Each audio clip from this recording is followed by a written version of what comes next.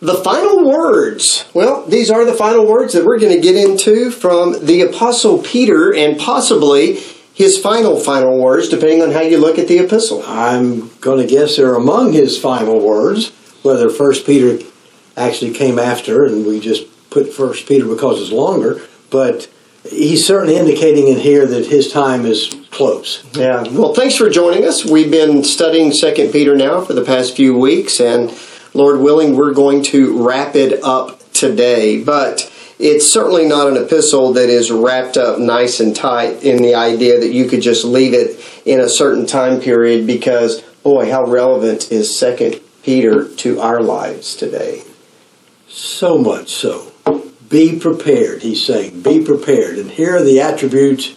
Here are the things you need to be strong in as far as your own capabilities. Mm-hmm. And if you're strong in these things, then you can withstand what may be coming your way as far as false teaching, what may be coming as far as the false teacher is not only preaching what he wants to be preaching, but he's saying to you, oh, by the way, is there such a thing as eternity? Is there such a thing as the Lord coming, judgment? And so this last chapter is Peter reassuring his members, or the people that he's writing this to, that the Apostle Paul and myself have been telling you there is going to be a judgment day, and this is just a reinforcement of that. Yeah, and if anybody says anything different, they're a false teacher. Exactly. You need to be mindful. And the false teachers are potentially going to be teaching that.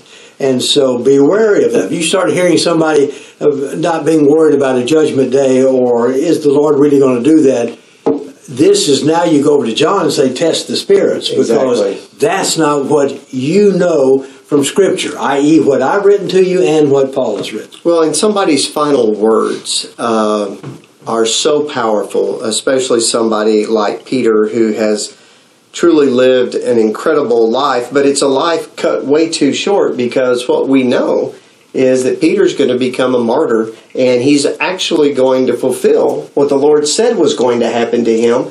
In John chapter 21, you will be taken where you do not want to go, and you will be bound, and you're actually going to carry through on that promise that you said a long time ago, I'll die for you. That's right. Yeah. And I think he's reconciled to what the Lord said, because he says it. The Lord has told me what's going to happen to me. Yeah. And I may not want to be here in these bonds, but I'm reconciled to that, and I'm, in a sense, fine with that, because I'm going to meet the Lord. I'm going to be with the Lord. And what I'm concerned is I don't want to leave before I really get all of you prepared for the fact that I'm going to be gone. Okay. And that's important to him. I want you understanding and knowing these things before I leave. Where we left off last week was verses 11 through 13. As Peter says, what kind of people ought you to be in light of judgment? You should be living your lives in holiness and godliness, because there is a new heaven and a new earth that is on the way. So how about we just pick it up? I tell you what, I'll do this. I'll just start in verse 11 and read through the end of the chapter so we can get the whole thought. We're in 2 Peter chapter 3, and I'll begin reading in verse 11. Since all these things are thus to be dissolved, what sort of people ought you to be in lives of holiness and godliness, waiting for and hastening the coming of the day of God, because of which the heavens will be set on fire and dissolved, and the heavenly bodies will melt as they burn? But according to his promise, we are waiting for new heavens and a new earth in which righteousness dwells. Therefore, beloved, since you are waiting for these, be diligent to be found by him without spot or blemish, and at peace. And count the patience of our Lord as salvation, just as our beloved brother Paul also wrote to you, according to the wisdom given to him, and as he does in all his letters when he speaks of them in these matters. There are some things in them that are hard to understand, which the ignorant and the unstable twist to their own destruction, as they do other scriptures. You, therefore, beloved, knowing this beforehand, take care that you are not carried away with the error of lawless people and lose your stability, but grow in the grace and knowledge of our Lord and Savior Jesus Christ. To Him be the glory, both now and to the day of eternity. Amen. Brings up Paul here, and he's telling them, be prepared. Now, and it's interesting, Paul, Peter, John, they have very similar admonitions at the end of their life, don't they? It's similar in the sense of it's the same as far as what they're saying. Mm-hmm. They're saying it similarly. But Paul has his own take as far as how he presents it. Peter, how he presents it. But they're both saying the same thing. And that's exactly what he's saying here. And that's what amazes me. Who is he writing to? Paul, as far as we know, wrote only to Gentiles. Now, some will say potentially he wrote Hebrews. If he did it, he did it clandestinely, and he didn't name himself, which was unusual for him. And so, interestingly, the letters we have from Peter, although he seems to have been writing or being the apostle to the Jews, his two letters seem to be to Gentiles. And so his field that he's writing to is a similar field to what Paul has written. So you have two of my letters, if not three, and you've got all of Paul's letters, and whichever ones he's referring to, we really don't know. Well, if we get to this point, if we're in the 60s, yeah. All right, so we're 30 plus years after the beginning of the gospel message and the crucifixion and resurrection of our Lord. But by this time, don't you imagine a majority of the believers are Gentiles? Yes. That maybe the Gentiles outnumber the Jews, and so that's seen in the writing that is shared with the churches that a majority of the people in these congregations are going to be Gentiles? The way Peter writes and the way Paul writes, they have Jewish connotations. They're saying things about the Jewish scripture, which, in a sense, there would be better if there were Jews in those congregations which could help them interpret what's being said. This is what's said in Scripture. This is where I can tell you can find this. And so the Gentiles were being helped by their Jewish brethren with these letters, but it's primarily then to, let's say, Gentile congregations. Yeah. The primary Gentile world. Yeah. And so there's more Gentiles than Jews within these particular congregations, but that's who they're writing to. And he's saying, you have Paul's letters. For sure they likely have Thessalonians, because that was written in the early 50s, and very likely potentially the prison letters, Ephesians, Colossians, Philippians, which was early 60s. They may have access to them because that's probably the very same people he's writing to. You have these letters. And yes, there's some things in there that might be a little difficult if you're not into Scripture. If you read something casually, you don't know what is being said. You can't read Scripture casually. Well, and if you look at some of the hard things of Paul, certainly some things come to mind. Some of the chapters that you find in Romans can be a little challenging. If you do go to the Hebrew writer, there can be some challenging things. But Peter's not saying you can't understand it. That's not what he's saying about Scripture. He's saying don't twist it as some may do, but you go and look. For example, if you're going to study something, look at what Scripture says throughout Scripture on a subject. That's exactly what he's saying here. We have written to you about the second coming of Christ. We've written to you. Paul has extensively written to you about that. What your body's going to be like, what they're not going to be like, when it's going to be, i.e. like a thief in the night. You've heard all of those things. This is in Scripture. So what are we doing in this potential days? We may be twisting because we have now a conceived idea of there being a rapture and there being a 1,000-year reign. And so now those passages are being twisted. It's interesting you should say that. New heavens and a new earth. Yes. If you look at that in verse 13, there is a common mentality that there's going to be a brand new earth with a brand new heaven around it, and Jesus is going to dwell on this earth, and on this earth there will be this utopia world. I don't believe Scripture speaks of that at all, because if anything, Peter tells us the whole earth is consumed with fire. Well, if this is going to be a new 1,000-year reign, then also included in this is the destruction of the heavens that you know. Mm-hmm. That's not in the 1,000-year reign. That's going to come at Armageddon, so-called, afterwards. As the premillennialist theory goes. It goes. Mm-hmm. And it's saying it's happening at the same time. And so what I tell people with this particular subject, read what you do know in Scripture about the second coming of Christ, which is going to be a sudden situation, no real prior warning, and it's going to be the day of judgment. Well, and it's the idea of, if you kind of put that in line with 1 Corinthians 15, is what Mark's been alluding to, immortal bodies and this change and the return of the Lord and those things. It's the idea that after the earth is consumed by fire, after judgment, there is a new dwelling place in which we have new bodies. Yeah. And we can see that in Scripture, so you put it all together. But regardless... That's called heaven. That's called heaven, exactly. But regardless of what we may jump to and look toward the end times, Peter's final words are to, until that time comes, my beloved, be found without spot, without blemish, and be at peace. He's taking it back even a step further.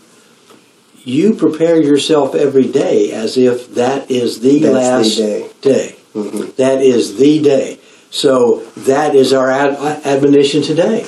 We are being prepared as if it's the last day. And so if we're not spotless, if we're not without blame, if we're feeling as the false teacher, don't worry about it. It's not happening. It hadn't happened since I can't even remember.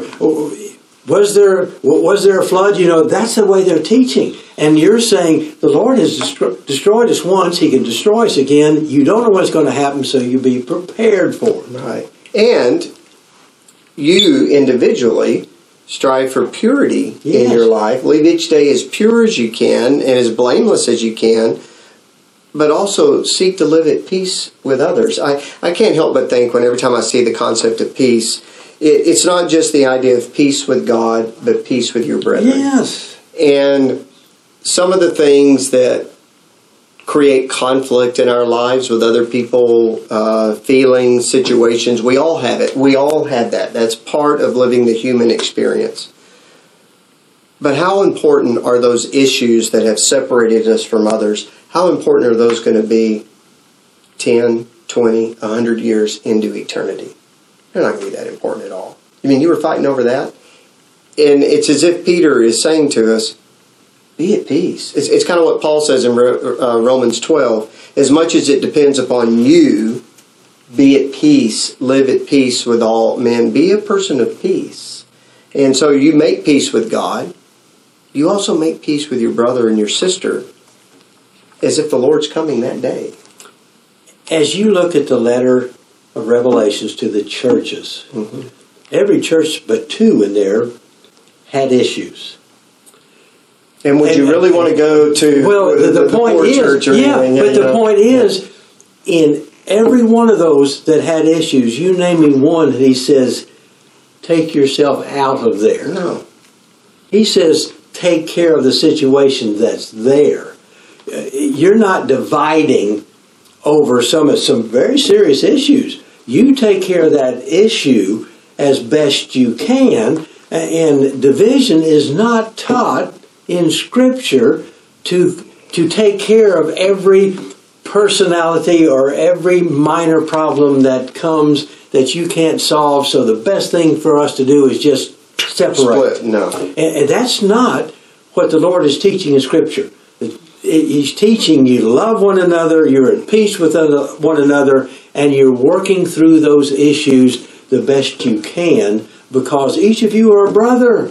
Each of you, is the Lord going to divide you in heaven? Okay, this bunch is over here because you believe the east side and the west side over here. And this the north bunch side is over there because you couldn't get along together on earth, so I'll separate you here in heaven. We do not see that in Scripture. Well, it goes back to the idea of what is our message as disciples of Christ sharing the gospel. It's a ministry of reconciliation, to be reconciled to God. How best is that seen in the lives we lead, in how we reconcile with one another? And so I just get the impression that Peter, in much of the same way John does, is he pleads for peace among the brotherhood.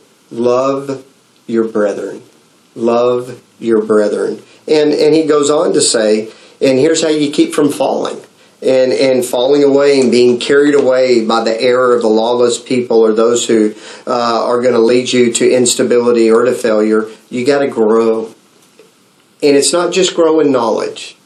No. Grow Grace. in grace. And knowledge. Grow in grace. Grow in not only your understanding and your appreciation for the grace that has been shared with you, but grow in your maturity to share grace with others. Unmerited favor.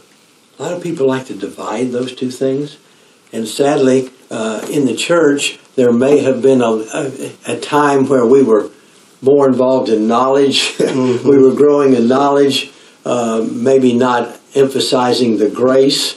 And then there's other periods of time that maybe you're really emphasizing the grace and not being concerned about the knowledge. That is a coordinating conjunction there, which is saying both of those are equally important. You grow in grace. What God has done for you, what He's going to do for you, all those things. Look at His favor that He's put upon us. And because you have that, you want to know what are the things He wants you to be doing. Now I'm looking at the knowledge aspect. What is it you want me to be doing? And so I need to know things, but I have fully got to envelop myself in the understanding of God's grace. Yeah, it's not either or. No. It's and. Grow in grace and knowledge. And isn't it interesting? The grace and the knowledge of our Lord and Savior Jesus Christ. So there's a level of grace and knowledge that we are striving for, attaining to, in understanding who our Lord is and what He has done for us. And that should change us from the inside out, that we can be people who are seeking to live at peace with others. You know, that's not another person He's talking about there. You don't put your grace or you don't put your knowledge, your faith in somebody else. You don't put your knowledge and faith in some entity on this earth, some institution on this earth. It's in Jesus and what He represents and who He is. Well, what about this Jesus? Well, He's left His body here on earth, which is His church.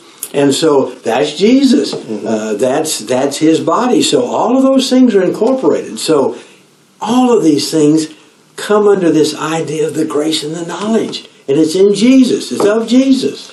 You know, there's a part of me, too, that when I read this, I can't help but hear Peter's plea as well as his ability to understand what happens when you fall. If you think of what Peter did, he denied the Lord 3 times. He knows what it's like to be separated from your brethren and all alone. He knows what it's like to deny the Lord. He knows what it's like to fall and to fall hard. And you think back to him looking at the Lord eye to eye and weeping bitterly that failure. And so now he's speaking to us. Don't do what I've done. And so here's how you do it. Keep your eyes on the Lord. You grow in His grace. You grow in His knowledge. And that's where your faith is. And looking at Peter as a great example, who looked up who after he had fallen? Oh, the Lord came to him. The Lord came to him. Mm-hmm. And does the Lord come to us today? Yes, He does. Absolutely. He's a seeker. You're back in the Word and you're seeking and you're seeing. These things can be forgiven. These things can be forgotten. I'm there for you. The Lord is seeking us. If we have fallen, if we've done these things, He's doing the very same thing today. He looked up Peter. Just like He looked for Adam and Eve. Exactly. Just like He looks for all of us. All of us. You can't go so far that the love of the Lord can't reach you. It's there. It's there. And He's looking for you. That's why He's long-suffering. He's saying here in this passage, He wants you to be saved. He wants you to be reconciled. And He's giving you every opportunity. The patience of the Lord. The patience, that term where He uses it one time, it turns right around and calls it long-suffering. Yeah. So patience and long-suffering, He's doing that for us. Yeah, and I just realized twice patience is mentioned. The patience of the Lord is mentioned by Peter in these final words. Exactly. When you go back and you look at verse 9, He is patient toward you. Yes, because He wants you to repent and come to Him, reconcile to Him.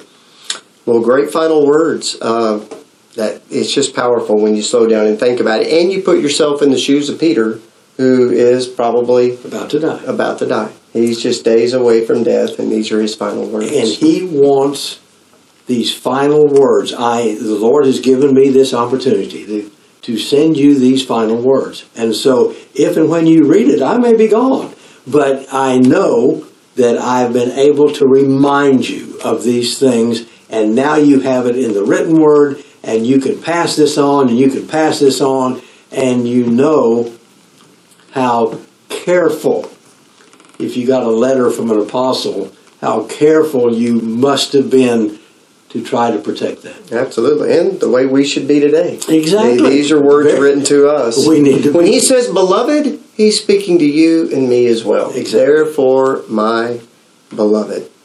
All right. Well, you got anything else you want to add to that? Okay. No. Well, we want to share with you what we're thinking. We're going to take a couple of weeks off. We really appreciate everybody following along with us, and you've been so diligent to stay with us this past year and a half that we've been sharing this study. But we are working on a big new study that we want to begin at the first of the year, and we'll be releasing more information about that soon to our church family as well as to everybody who may be following us on YouTube. We got some big plans here with a new theme for the new year, and that includes a new study. And so we're going to be hopefully providing these studies in more than just the YouTube way each week, but hopefully through podcasts and other means. But we're working on that, and we're going to wait and announce that in a couple of weeks. So we're going to take a few weeks off, but beginning the first of the year, you're going to see these new studies, and I'm excited about it. We've got a big plan for the year that we want to share. I'm glad you and I are going to be part of it, not only with the whole congregation, but us bringing some of these lessons as far as this podcast is concerned, this live stream, whatever video, whatever we are. Yeah. My mother said she lived too long for this generation. And I find you're doing good. You're still here. I'm finding the very same thing. Where am I? You belong in the YouTube. Whatever we're doing, we're going to be part of that. All right. And we'll be sending out some emails on that soon. For those of you that are not part of our family in Christ or a member here with us at Glen Springs, shoot us an email. We'll make sure you're getting that information as well. But look for us to return around the first of the year. Well, Mark, I've enjoyed studying 2 Peter with you. I've enjoyed John, 1st, 2nd, 3rd John, and 1st and 2nd Peter. So this has been great. And I'm looking forward to our next study. All right.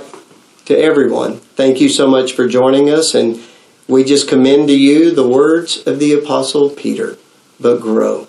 Grow in the grace and the knowledge of our Lord and Savior, Jesus Christ. To Him be the glory both now and for eternity. Amen. God bless. Stay in the Word, brethren.